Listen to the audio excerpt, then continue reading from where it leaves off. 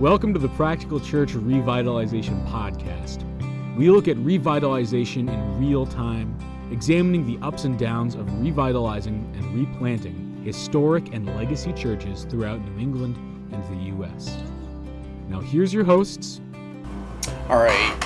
Hey, welcome back, Practical Church family. Hey, it's Don from Legacy Church in Sutton, Massachusetts. And this is just a brief update, maybe a little more, but so we found out why things have not been going right. Some of the updates that have gone on, and if you have Windows, the computer is always updating. I can't tell you how many times I run my desktop or my laptop, and it seems like at least by the end of the week, when I go to shut down, it will say update and shut down and stuff. And apparently one major update had to happen, and it reset a lot of our recording software. So we thought we were recording, which we were in here, we were talking, and basically what had happened is it all but recorded. It kind of had a mind of its own. It was kind of weird, but that's what's been going on. I will give you a slight update. So Eric and I have not been able to sync our times going in. I know he has some stuff that he's planning to do. He's actually trying to work out to see if he can go to this year's Replant Summit in Alpharetta. I will not be there because I am graduating seminary, and money is tight. As many of you know, I'm bivocational, and I work as a substitute, so my hours are kind of limited. And last year I was blessed to basically work every day that school was open, and because of that, the Lord provided greatly for us. But going into the next school year, everything, knock on wood, is supposed to be normal again. So I will be working as the days become available, and because of that, my graduation is going to be December 10th for Midwestern Baptist Theological Seminary, and so I will be going there with my wife to graduate, and I'm excited about it. But also, I'm sad because I would love to go to the Replant Summit this year, but it's just not in the budget right now. So it's kind of sad. Me and Eric have only been able to go to one together, and then it seems like every other year we're going. He'll go one year, I'll go the next year, and it's just been the way it has been. But with that, so he is actually working on an episode that he's going to be recording with somebody from his church, talking about social justice and how it's creeped into parachurch organizations. I know that sounds weird for a revitalization, but you have to understand what's going on in the world today, and there's a lot of stuff that we're seeing, especially up here in New England, where you would expect to see some of the stuff, and then you're seeing it go on in churches. In fact, I have seen a church recently basically start to just fall apart because the leadership started to preach CRT and social justice, and it wasn't even the senior pastor. The senior pastor, from my understanding, I could be wrong, but the senior pastor, from my understanding, was not even part of this because he was already planning to leave, and it was just the elders that were left behind that started to fall into that. And so within that, what has happened is this church has started to fall apart. People are leaving that church. That church is seeing, we've seen a few people visit our church. Don't know if we'll be getting anybody because of some of the stuff we lack as revitalization. We've been trying to work out stuff. But, long story short, that is something that is a major issue up here in New England, becoming a real big issue, really. So and that's one thing Eric is looking to do. My wife and I, we are going to be doing another one of our Pastor's Wives episodes because there's just been a lot of positive feedback on that. And I know it sounds, I know some pastors think, well, no, but it's true. Pastors' wives do get left on the side. I know many that just get burnt out probably quicker than their husbands. And we know that being a pastor, you're going to burn out quicker, but this is just something that goes on. And so pastors' wives need to be in fellowship. They need to get into groups. They need a lot of encouragement from their husbands. And so this is what we're trying to do with those episodes. So my wife is going to be back. She's going to be recording a couple of those episodes with me. And then we're also going to do a couple of other episodes on revitalization.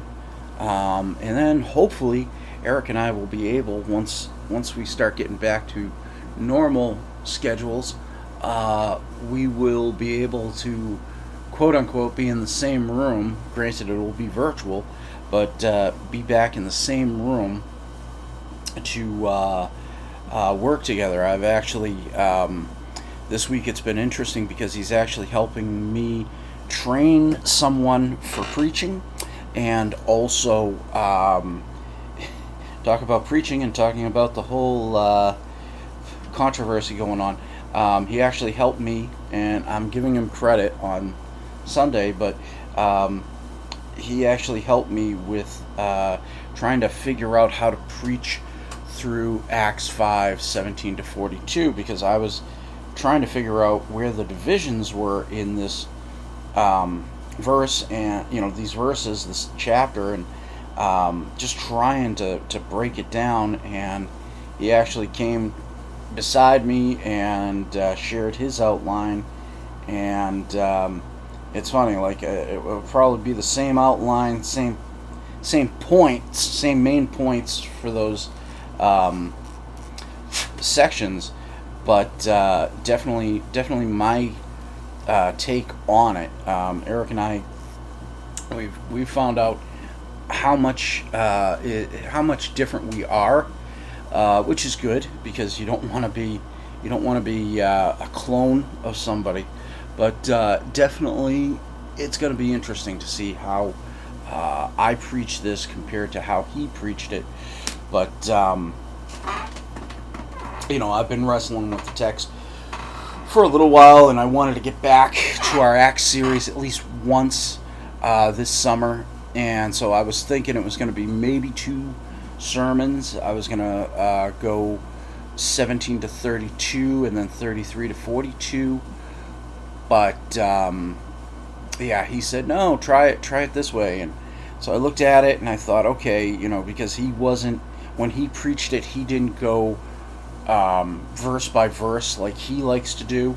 And sometimes you can't. Sometimes you just have so much information that comes forward. You have to.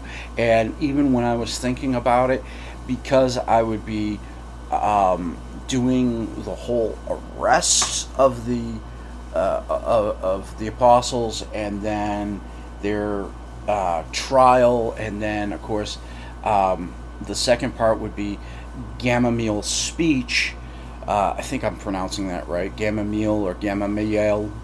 But we would be preaching that. I realized that could get confusing, and so I liked how he did it. He's got 4 points on this. I especially loved the fourth point, and I told him, I said, I got to use one of the things he really pointed out, because I didn't think of this. I didn't think of that and how he said it, but it really was some good points. So anyway, yeah, I'm just going on that. But yeah, so we have been doing some stuff. I am here, and of course, if you are leading a revitalization, you know what it's like to suggest change in your church. And so one of the things that we have had to suggest recently is getting rid of our pews for pew chairs. Now, we have a interesting thing. Of course, this is also why I might not be able to go to the Replant Summit, is because the chairs. I mean, money is one thing, but I still have to kind of figure some stuff out. But I'm looking at the dates, and I think the dates for this year is the 23rd and 24th. So it actually might work out, because I was told the end of the month, so it's either going to be the 21st or 28th. But anyway, there is a church locally that I guess is redoing their worship center or expanding their worship center, and so they ordered brand new chairs because they needed to add chairs, and rather than add chairs that may or may not match the color of the current chairs, they agreed to buy brand new chairs. So they have these ones that I believe I was told are only like 3 or 4 years old. They have 500 of them. One church already is taking just over 200 of them. We are signed up to take 185, which is what we seat in our sanctuary. And I know what you're thinking. You're probably thinking, well, Don, I hate to tell you, but if you only have 185 seats and pews, you're not going to be able to squeeze 185 chairs. I know that. We have actually, in our space, we already have 45 seats of pews taken out. So in other words, we had, for the pew space, 45 seats removed already in there. And so we actually should be able to sit still 185 pew chairs. But our thing is, trying to get the people to realize the importance of this. And it's got nothing to do with needing to have the space. We have a beautiful fellowship hall, so it's not like we need to use the sanctuary as a fellowship hall type space. There are a number of reasons, and so that's kind of what this episode is, I guess, if we want to say it that way, is when you need to replace your pew chairs, why? Or when you need to get rid of your pews, why? And so, I'll quickly just give you 3 examples. Now, we have a report that was done, and if I can find the report, I have it right here on my computer. But the pew assessment was as follows. We had this pew assessment done by a major company, and it was interesting. They came in, and the assessor's review of the current building. Structure was built in 1829. The pastor said that the walls had recently been repaired and repainted. About 20 years earlier, he believes that the windows were repaired and replaced. The outside shows work and care in the parking lot and church sign. The outer building needs a fresh coat of paint. One column looks like it has been recently repaired. So this was a good breakdown for my church to read. Talks about our handicap ramp being rebuilt. Then he gets into this interesting thing. Several windows through the building are cracked or broken in need of replacement. So those are the ones on the fellowship hall. The ones in the sanctuary have been replaced. But this is the interesting part. Church has had 120 and 180 guests in 2018 and 2019 respectively. These look well to members and guests. Some may be willing to look past painting and windows with other finished repairs. The assessor's thought is that some guests may have decided to not return due to the repairs. The church is focused on fixing the needed repairs but lacks younger bodies to be able to do so itself. So this kind of brought in an interesting thing for us when we were talking about the pews. Is we have one couple that has come from another church. They have ties to the North American Missions Board, and they had asked, why aren't you asking the other churches, including like your daughter church, to send you some people on a temporary basis to get momentum going? Send some young families so you can get these repairs, and then when visitors are coming in, they see these younger families and they want to stay. And it's a good question. I've brought this up to some people who work in our state's convention, and they've admitted that it's something that in New England we lack, because down south it's more acceptable, it's more understandable.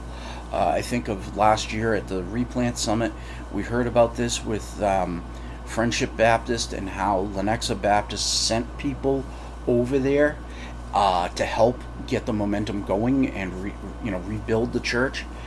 And it's something that I think needs to be worked on in New England. We talk about replanting in New England, but it's one of those points. And so anyway, trying to get the people here on why we need the pews.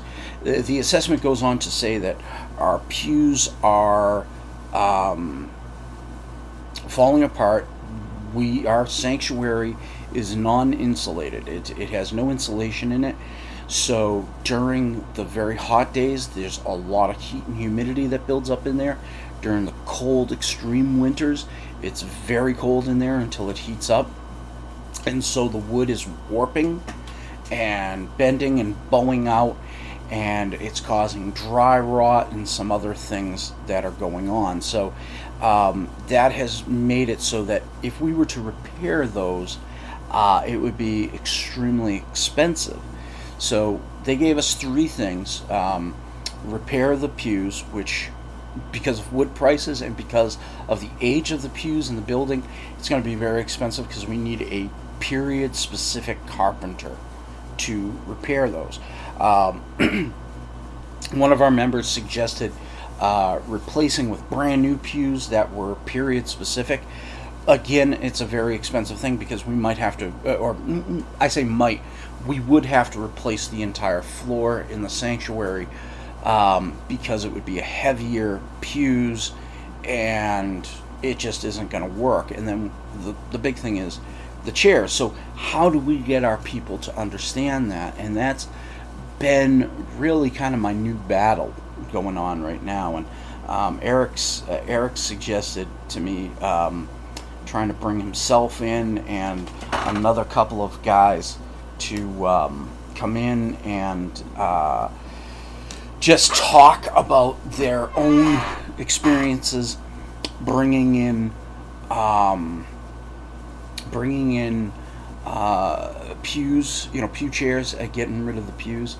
So I'm actually going to be sending out a couple of emails in the next few days to some guys, or messaging them on Facebook and saying, hey, could you do this? Like, I'm thinking what I might do, since I have Zoom, is I might see about doing like kind of a Zoom meeting with some of these guys, so that the church, if they have any questions, that could be answered through that. But we'll see how that goes. I've got like my mind as I'm talking.